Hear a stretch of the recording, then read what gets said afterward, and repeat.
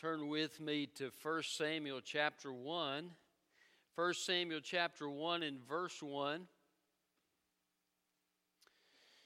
The scripture tells us that Hezekiah was desperate. He was hemmed in by the Assyrians, and he had heard the curses of the Assyrian representatives against God. He had heard their threats, and he took the scroll and he rolled it out in front of the presence of the Lord, and he said, "Lord, hear the words that your enemies have spoken against you." And he began to intercede and pray for deliverance, and God brought deliverance and sent an angel. And in one night, 180,000 Assyrian troops were struck down and destroyed, and Israel was delivered. That's the power of prayer and how we can overcome through prayer. We all need to take our troubles and our difficulties to God in prayer. Hannah is a good example of this. As a matter of fact, the longest prayer recorded, I read somewhere in the Old Testament, is this prayer here by Hannah. And what a prayer it is as she prays to God. And we're not going to get into the meat of the prayer tonight, but we are going to talk about the difficulties that she was facing and how she overcome these things through prayer. And so we also need to overcome and persist in prayer in those times of difficulty. The title of my message is Overcoming Through Prayer. So look with me at verse 1 of 1 Samuel 1. It says, "There was a man from Ramathaim Zophim in the hill country of Ephraim. His name was Elkanah, son of Jeroham, son of Elihu, son of Tohu, son of Zuph, an Ephraimite. He had 2 wives, the first named Hannah, the second Peninnah. Peninnah had children, but Hannah was childless. This man would go up from his town every year to worship and to sacrifice to the Lord of armies at Shiloh, where Eli's 2 sons, Hophni and Phinehas, were the Lord's priests. Whenever Elkanah offered a sacrifice, he always gave portions of the meat to his wife Peninnah and to each of her sons and daughters. But he gave a double portion to Hannah, for he loved her even though the Lord had kept her from conceiving. Her rival would taunt her severely just to provoke her, because the Lord had kept Hannah from conceiving. Year after year, when she went up to the Lord's house, her rival taunted her in this way. Hannah would weep and would not eat. 'Hannah, why are you crying?' her husband Elkanah would ask. 'Why won't you eat? Why are you troubled? Am I not better to you than 10 sons?' On one occasion, Hannah got up after they ate and drank in Shiloh, and the priest Eli was sitting on a chair by the doorpost of the Lord's temple. Deeply hurt, Hannah prayed to the Lord and wept with many tears." Overcoming through prayer. So what can God overcome as we pray? First thing I want you to see is He can overcome our personal problems. He can overcome our personal problems. Verse 2 says Hannah was childless. Not only was she childless, but she had a rival wife who had children. Oftentimes in those days, if a man married a woman and she couldn't have children, he would marry a second wife so that he could have children. And apparently she had many children. Hannah had none, and she cruelly treated her because of this situation in her life, this personal problem.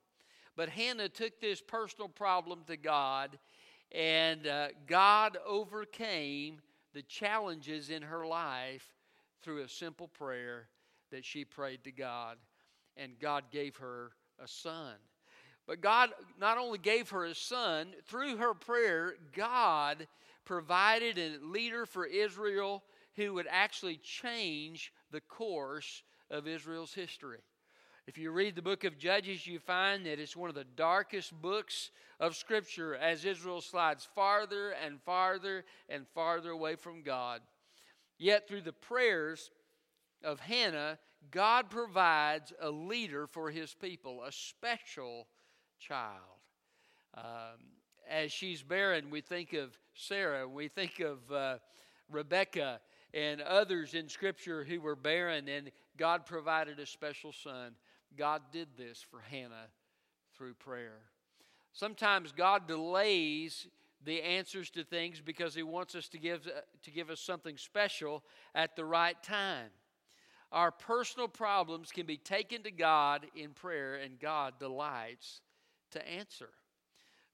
You remember when Jesus sent Peter to get his tax? Peter said, I don't have money for the tax. Jesus said, go fishing. And Peter pulls the fish up out of the sea, and there is a coin in the mouth of the fish, just as Jesus said. Jesus said, take it and pay the tax. God is able to supply our needs. And so we can take these personal problems to God in prayer. Hannah did this and was blessed because of it. What else can God overcome through prayer? He can overcome our chosen situation. Our chosen situation. This is a chosen situation not of Hannah, but of God. God had chosen to close her womb. The Bible doesn't really tell us why, but you can kind of speculate, because when Jacob married Rachel and Leah, you remember how that went? He loved Rachel. He didn't love Leah as much. And the Bible says God closed Rachel's womb and opened Leah's womb, and it was a way of kind of helping her to have favor with her husband. God was merciful to Leah. I think God's merciful to Peninnah here. But possibly God had also told Hannah, I want to use one of your children for a special purpose. And I want him to be in my temple, in my tabernacle, and to serve there. Even though they lived in the land of Ephraim, chances are this was a Levite family, because the Levites lived among the different tribes. And so Samuel, God intended to serve in the tabernacle. And so He sends Hannah to pray for this situation. He closes her womb until she's willing to let Samuel serve in the way that God intended. That's a possibility. We don't know that for sure. And so she had a chosen situation. Now, how would you like God to have chosen your situation, and it's a situation you don't like? God will choose to change a chosen situation from time to time, even a situation that He Himself has chosen to have in a person's life. And so twice it says this. It says the Lord, verse 6, had kept Hannah from conceiving. Also it says again that in verse 5 it says Elkanah loved her even though the Lord had kept her from conceiving. And so twice in these two verses it says God did this. God kept her from conceiving. He chose this for her. Sometimes I hear people say, well, God is sovereign. You can't change God's mind. God is the sovereign Lord of the universe, and whatever He chooses to do, He's going to do, and you have no say in the matter. That's not what Scripture teaches. Can God not also sovereignly choose to respond to the prayers of His people? I believe so. And so Hannah brings this situation, a situation that God had chosen for her, and God changes the circumstances through her prayers. Have you ever felt like, God, why'd you put me in this situation? Why'd you put me in this family? Why'd you put me in this job? Whatever it might be. And you're frustrated by it. Well, don't be too frustrated by it, because God always does things with a purpose in mind. He always allows things. The Bible says even the troubles of this life only come if they're necessary, 1 Peter. And so, but you can take these problems to God in prayer, and God can change this chosen situation. Elijah prayed. God had directed him to pray that God would shut the skies and that it would not rain as a judgment. Everybody's looking for Elijah. We need something to drink. And For 3 years, they're having to scour. They don't even have water for the livestock. And finally, there's repentance after the situation at Mount Carmel. And God says there's going to be a sound of the abundance of rain. And Elijah again prays to God. God sends the rain. Can I tell you, God can change a chosen situation through the response and the prayers of His people. And that's exactly what He did through Elijah. So take your situations, even if you believe, hey, God has put me in this situation, take it to God in prayer. God may just change that situation in answer to your prayer. Also, be careful with that. Adrian Rogers used to sometimes say, be careful what you pray. God might give it to you. It can be a difficult thing. Sometimes we get out of the frying pan into the fire because we're unwilling to be in the center of God's will. So we need to do this with a submissive heart to God. But Hannah had a humility before God. She calls herself your maidservant. And she has a humility and a willingness to follow the Lord and to surrender to Him. But she takes this situation to God in prayer. So, what can God change through prayer? He can change our personal problems, our chosen situation. Thirdly, our troubling grief. Verse 7 says, year after year, when she went up to the Lord's house, her rival taunted her in this way. Hannah would weep and would not eat. Literally, the Hebrew can be translated that she trembled. She was so upset she trembled. You ever been that upset? You she's weeping, she's trembling, she won't eat, and she's just overwhelmed by the trouble in her life. Have you ever been just so overwhelmed by your trouble that you didn't know which way to turn? You can take that troubling grief to the Lord and He can give you His rest. I love what Jesus says, come unto me, all you who labor and are heavy laden, and I will give you rest. Take my yoke upon you and learn from me, for I am gentle and humble in heart, and you'll find rest for your souls. So this troubling grief can be taken to the Lord. Paul said, we despaired even of life, but we found that there's one who can raise us up from the dead emotionally. And praise God that He can do that. Wherever we may be, whatever pit we may be in, God can lift us up out of our troubling grief when we bring that grief to Him. So take your troubling grief to God in prayer. So what can God overcome as we pray? Our personal problems, our chosen situation, our troubling grief, and our feelings of isolation. Look at verse 8. Hannah, why are you crying? Her husband Elkanah would ask. Why won't you eat? Why aren't you troubled? Or why are you troubled? Am I not better to you than 10 sons? So he loves her and he's trying to comfort her and, but he can't enter into it because it's a trouble in her heart. And I could imagine she felt isolated. She felt like no one completely understood it. One verse of Scripture talks about each man, the troubles of his own heart he bears. No one can completely understand what we're going through when we're going through a circumstance. Each one of us has the pain in our own heart. And sometimes when you're going through a time of pain, you can feel isolated. You can feel like, hey, I'm in this by myself. Hannah certainly wasn't finding any sympathy from Peninnah. Her husband didn't really understand. He was a man and he had children, and he didn't understand where she was coming from. Only God could truly understand her heart and know her heart and examine her heart. And Jesus had the same situation. What He suffered on the cross, none of us could understand. It was so great, and we couldn't even fathom it. But Jesus bore it. In the Garden of Gethsemane, He bore the crushing weight of what was yet to come. And then on the cross, he had the wrath and justice of God that he experienced on the cross. And he says, my God, why have you forsaken me? He was isolated there on the cross so that you and I could know fellowship with God. But we can take our feelings of isolation to God in prayer, and God can overcome those things. I am with you, he says to us, and he can comfort us in those times of isolation.